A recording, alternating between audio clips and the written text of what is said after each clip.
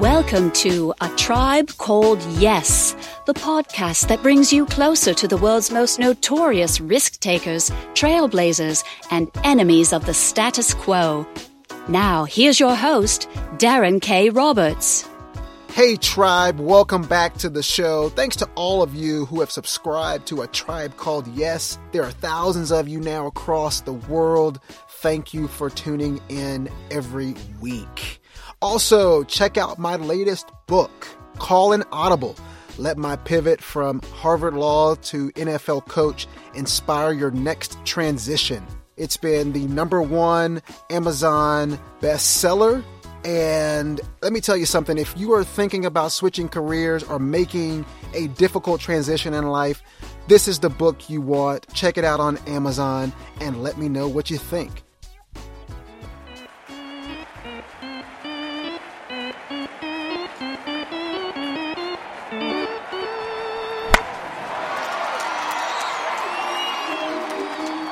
Today, Tribe, we have Gene Watson, Director of Pro Scouting for the Kansas City Royals.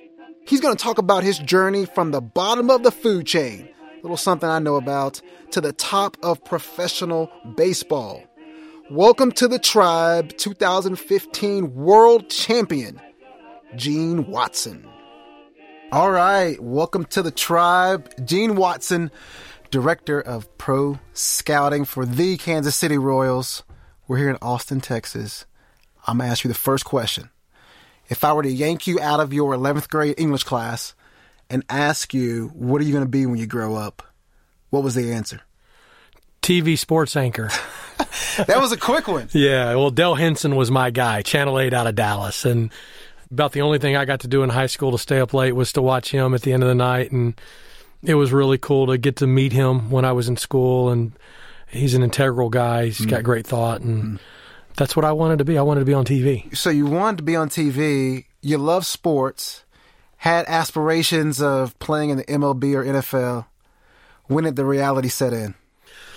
You know, I don't think I ever one day thought that the reality of professional baseball would happen. I loved so much being a part of a team, and I played at Temple High School, Temple High School, for a legendary coach named Bob McQueen, and there was just something about being a part of that culture and being a part of something bigger than you. And, you know, I had to fight for every inch on the playing field, football and baseball, and was a self-made player on the baseball field and walked on 2 different schools. And so it never really dawned on me. I look back and think, you know, maybe had I known more, but I have no regrets about the way it turned out.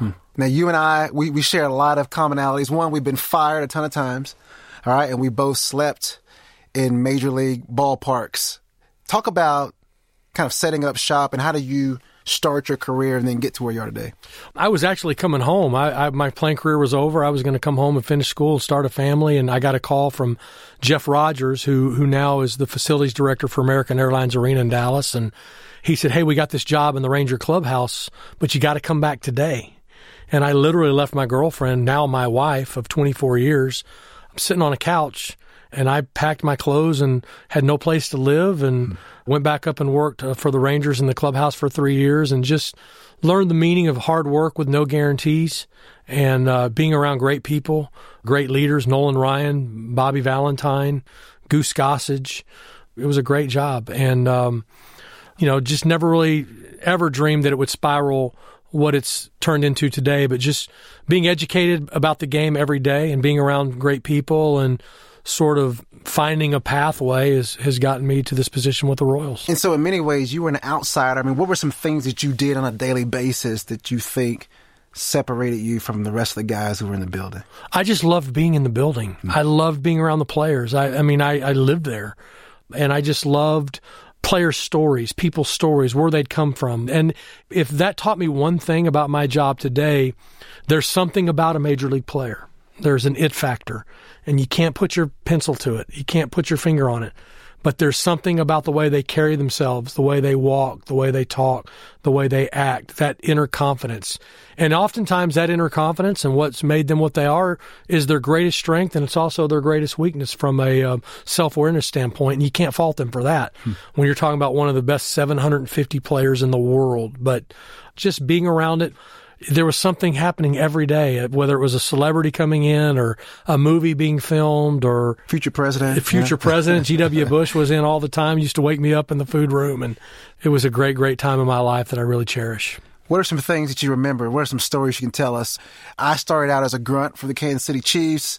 I was picking up barbecue from Gates and delivering it over to the coaching staff and taking guys to the airport when they were cut and picking up guys that we were acquiring. We're fellow grunts, so we've got that commonality. What are some stories from down under that you can share with people? Well, I don't think people realize what a practical joker Nolan Ryan was. And Nolan, and I love Nolan so much, and his family, and Ruth, his wife, and Wendy and Reese and Reed, his kids, we're all still very close today. They live in Georgetown. I love spending time with them when I see them. But Nolan was a real practical joker, and he was always pulling jokes. And there was one time, Nolan would pitch, say he pitched on Monday.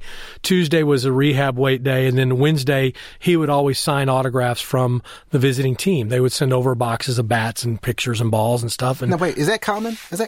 It's not as common as it used to be.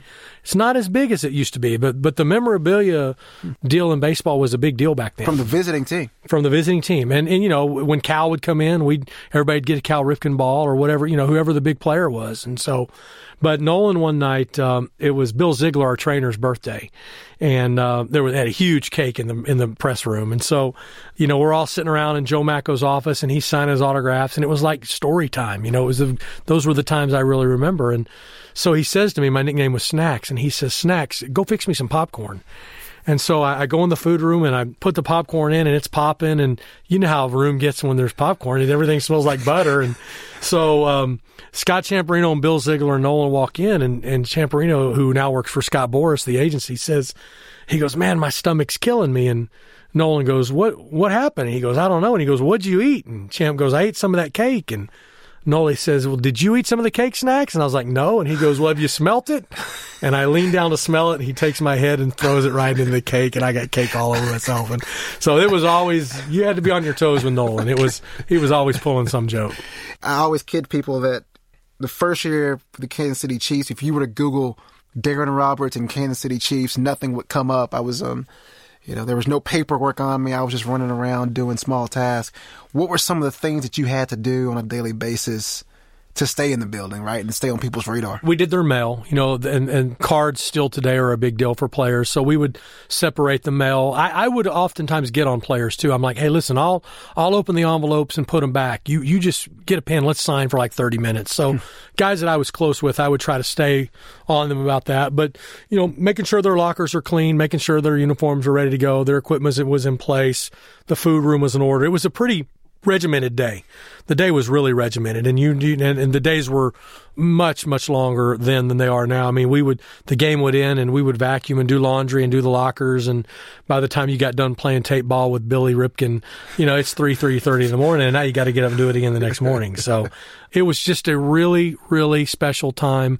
Kyle Venna, who works in our front office, did it with the Royals, and we call ourselves the Trench Club because you're down in the trenches with those guys, and you never know what's going to be expected of you from day to day. I wonder, a ton of kids, and when I say kids, I mean 18, 19, 20-year-olds, will come to me and say, well, hey, how do you break into big-time sports, whether it's the MLB or NFL or NBA? And I say, well, hey, you got to go volunteer. I mean, you got to work for free. And eyes get big, and they say, well, what do you mean? I say, well, I'm talking no pay, no benefits, and you just got to be in the building.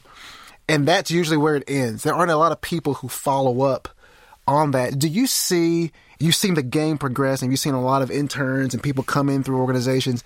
Do you think there's still a lot of fire and drive from folks who want to break in to Major League Baseball, who are willing to humble themselves and do the sorts of things that you did? I don't. And, I try to help kids every day. I mean, the winter meetings are coming up in Washington, D.C. in a couple of weeks, and it's going to be another realm of just, mass people coming onto the scene, graduating with their sports management degrees, trying to get jobs, and it's incredibly difficult to break in. And it's almost more difficult than being a player because there's a new wave of college graduates every year. And so, I tell every student that I talk to, and I try to communicate as much as the day will allow me, because I remember what it was like when I went to the winter meetings in Louisville in 1993 and spent money on a plane ticket and a suit and couldn't get anybody to talk to me. What was that? I mean, did you have kind of a stack of resumes? I did, yeah. I went to get a job in radio, and I tell you what, after the first day, I called the Rangers back and I said, I'll be back next year. I mean, it was real eye opening, and I say this to kids all the time, and I say that to players all the time. Maybe you'll play in the big leagues, maybe you won't, but if you don't believe you will, it's never going to happen. And that's sort of what I believe about working in the game, and I try to help as many people as I can. But you got to believe, but you got to be willing to be selfless and make a lot of sacrifices and invest in people and time and with no guarantees. And the real unfortunate part for me is I see a growing trend of kids that get in the game and they want to be department heads tomorrow.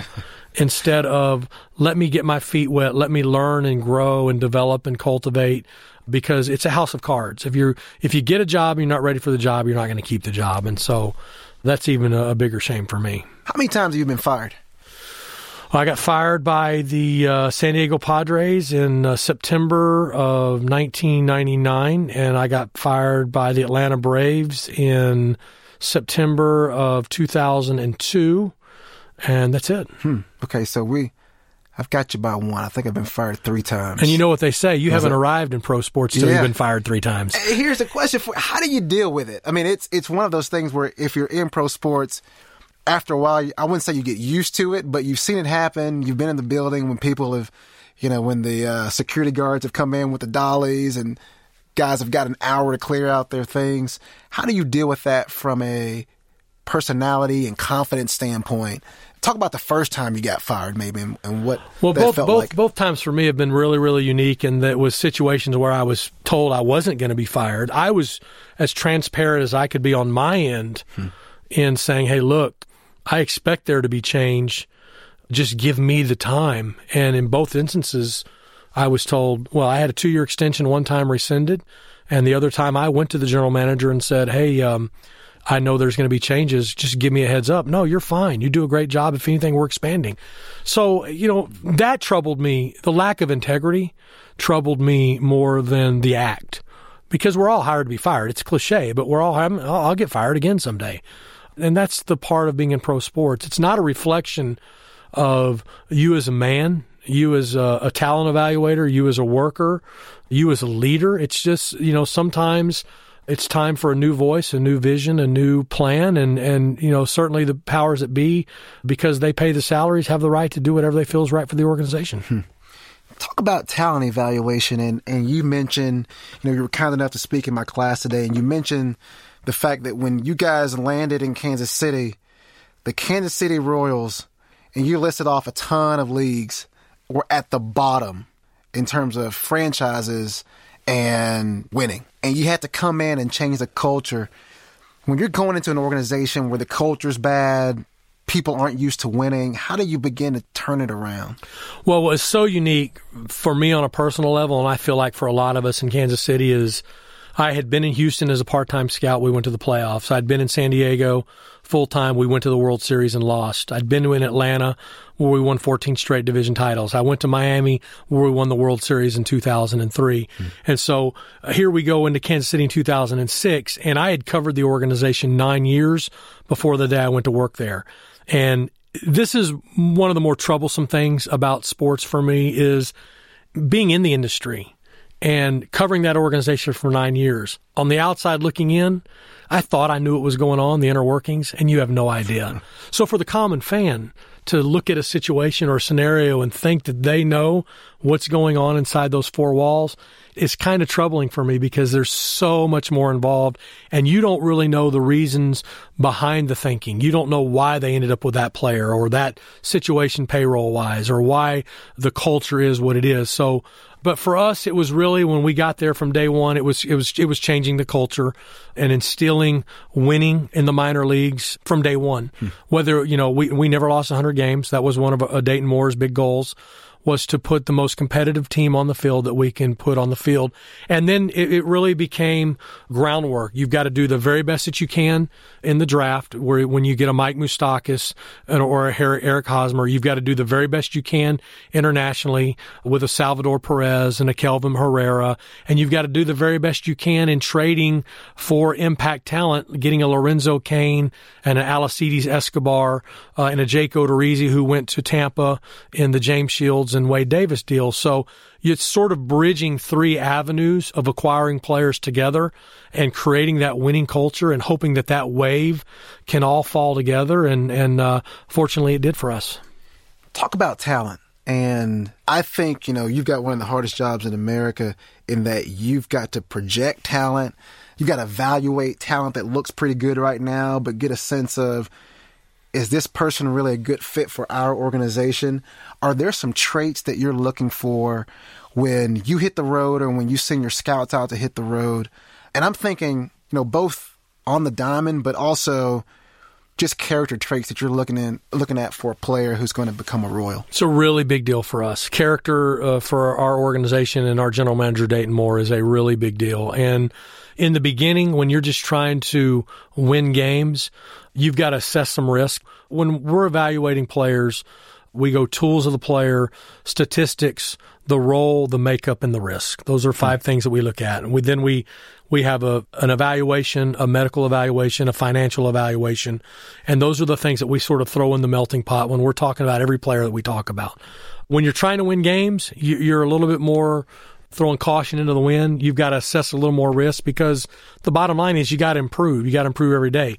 Once you begin to win and you start to win in 13, when we're 3 games out with 7 to play and we fall short, in 14, we're 90 feet away from tying game 7 and we fall short, and then ultimately winning the World Championship in 15, now everything sort of changes. You've built the culture, the expectation level of what that player, you want that player to be in your organization, because once you start to go the other way and you lose your culture, you start to lose games, and that's how you lose your job. That's the tough part, right? I mean, because, and I think about, just take Baylor. And I've been in the meeting room where you've looked at a player and you've said, man, this kid he can jump and he can catch and he can run, but we know he has some issues.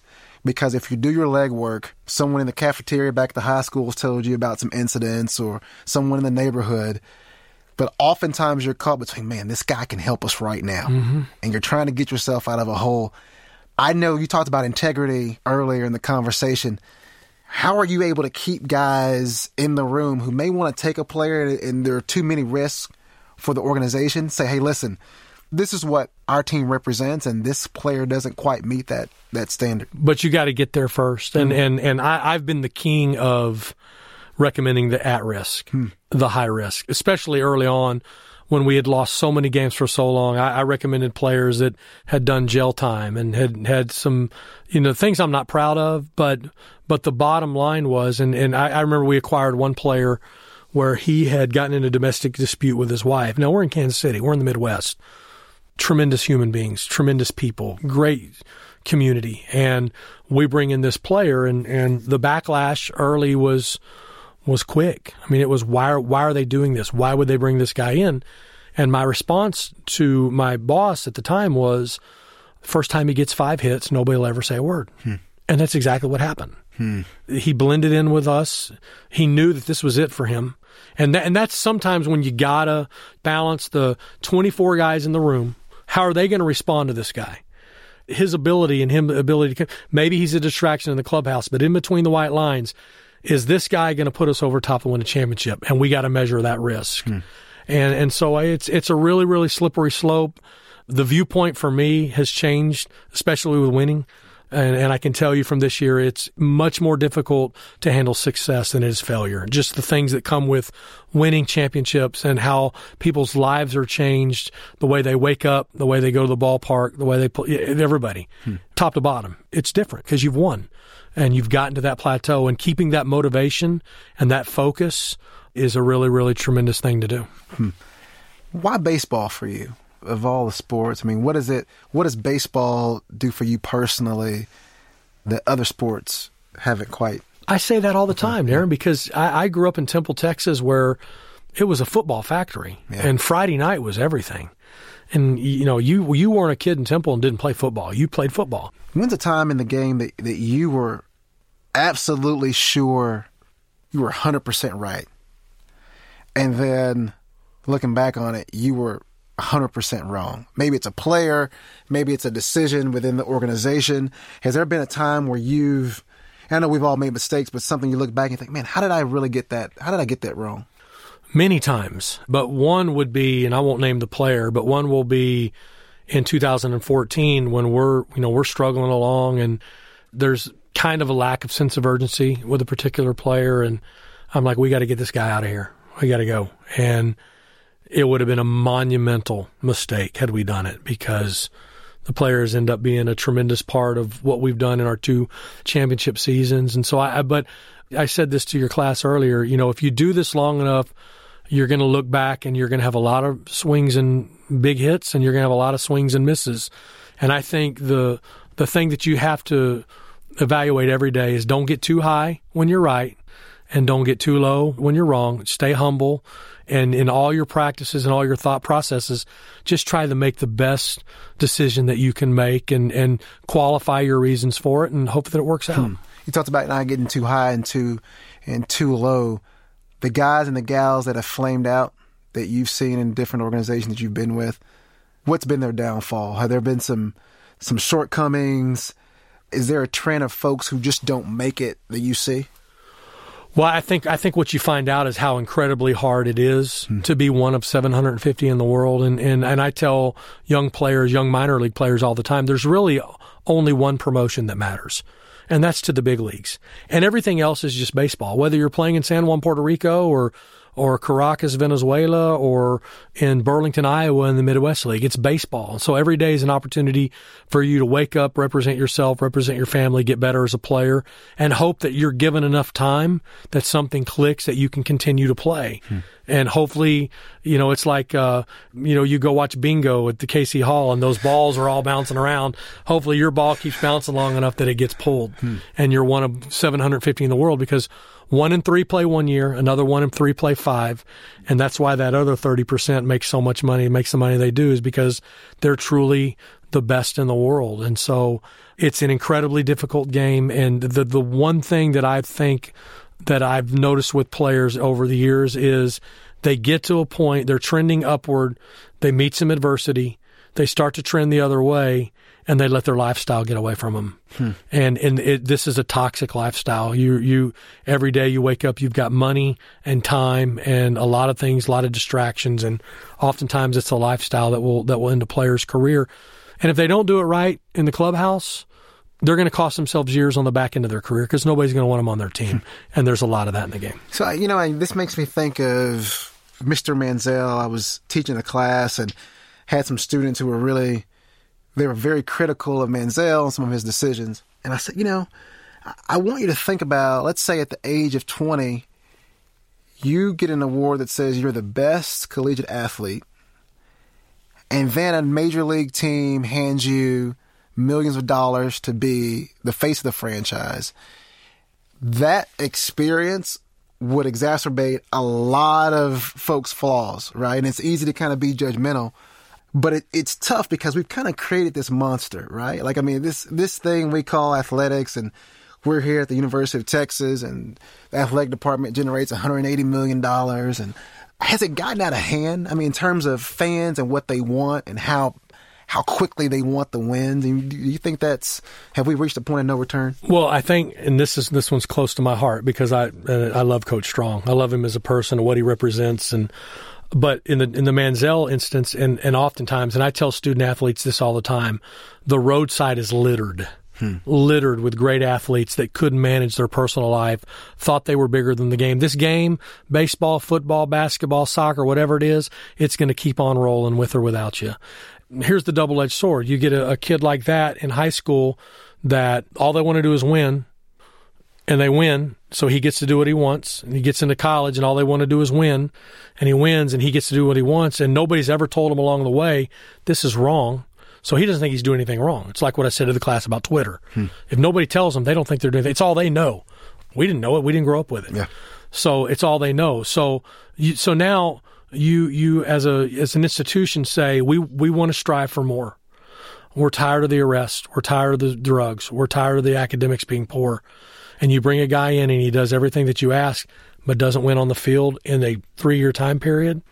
I don't know how you can fault the guy. And at the end of the day, and I say this about everything, winning or losing, at the end of the day, if you get a chance to do a job and you do it with integrity and you have character in the way you do it and you're changing people's lives in a positive way, when you're 65 and you're done and you're sitting on the front porch with your wife, you can look back and have great pride in the way you did things and the way you went about it. And that's sort of what I'm most excited about at the end of all this. 4 World Series, 2 wins, 2 losses, being a part of changing the culture and the history of the Kansas City Royals organization. When it's all said and done and it's time to celebrate what we did, we're going to be very, very proud of the way we did it. How do we get more folks of color in the States playing baseball and sticking with it? This is obviously a big topic and something that Major League Baseball is grappling with and trying to figure out. What do you think the answers are?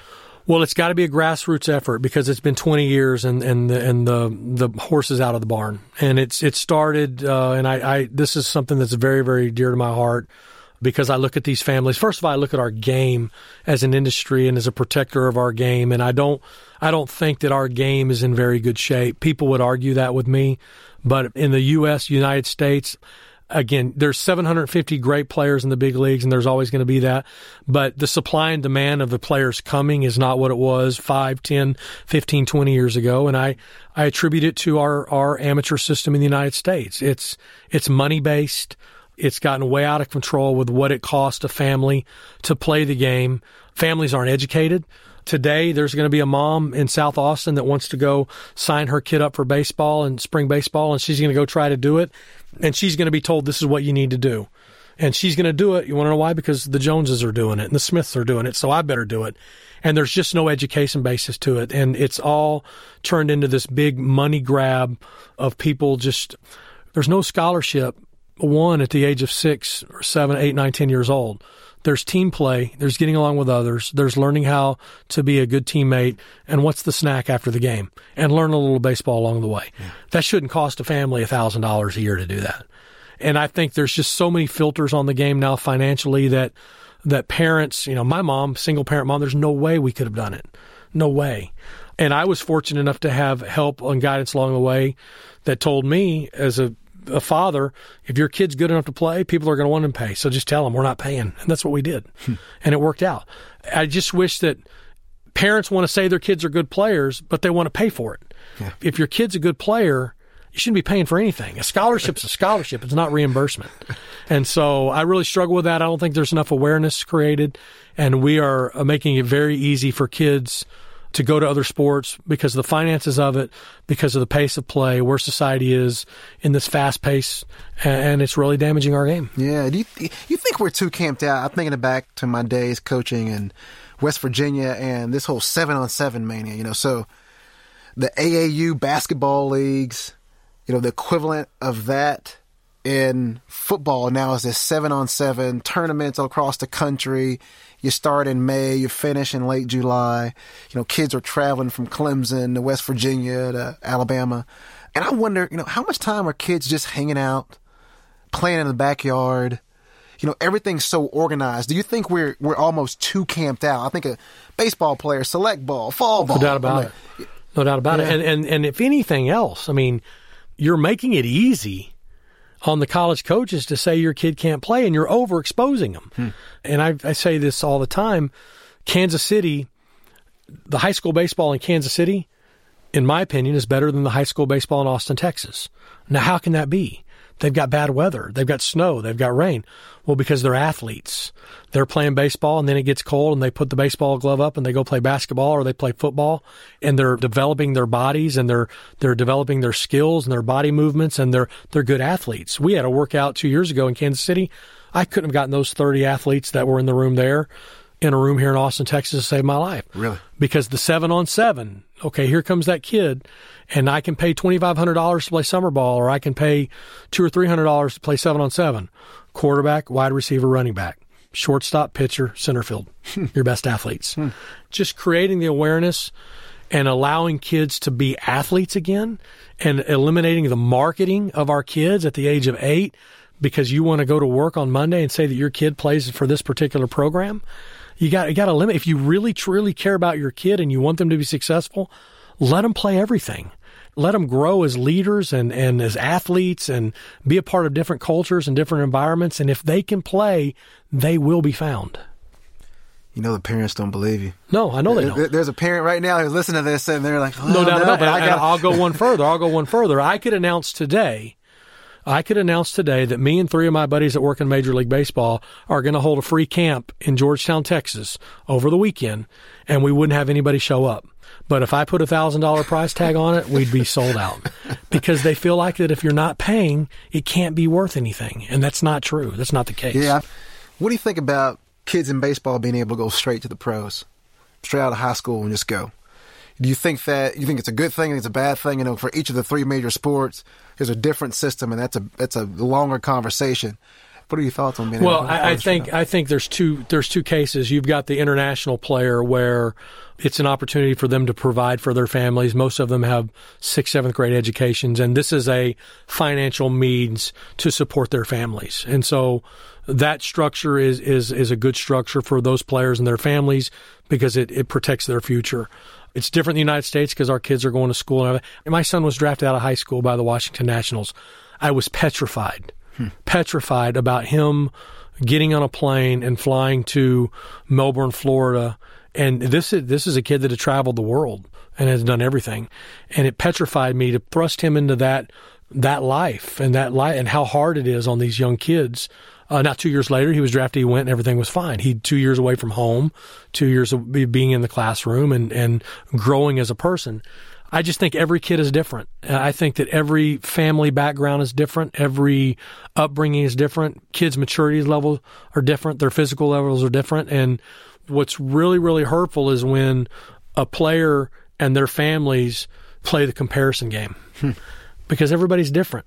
Single-parent mom, Temple, Texas, had never left Bell County, high-finance family from Highland Park High School. The kid had traveled the world, and you're going to give that kid $7 million out of high school. It's different, two different worlds. I want you to leave us with some of the nuggets of wisdom that you shared with the class today. And you started with relationships and how important relationships are. And I thought you did a neat exercise where you told everyone to stand up in class and you said, hey, I want you to go and meet 5 people in the class that you haven't met throughout the entire semester. And I have about 100 kids in there.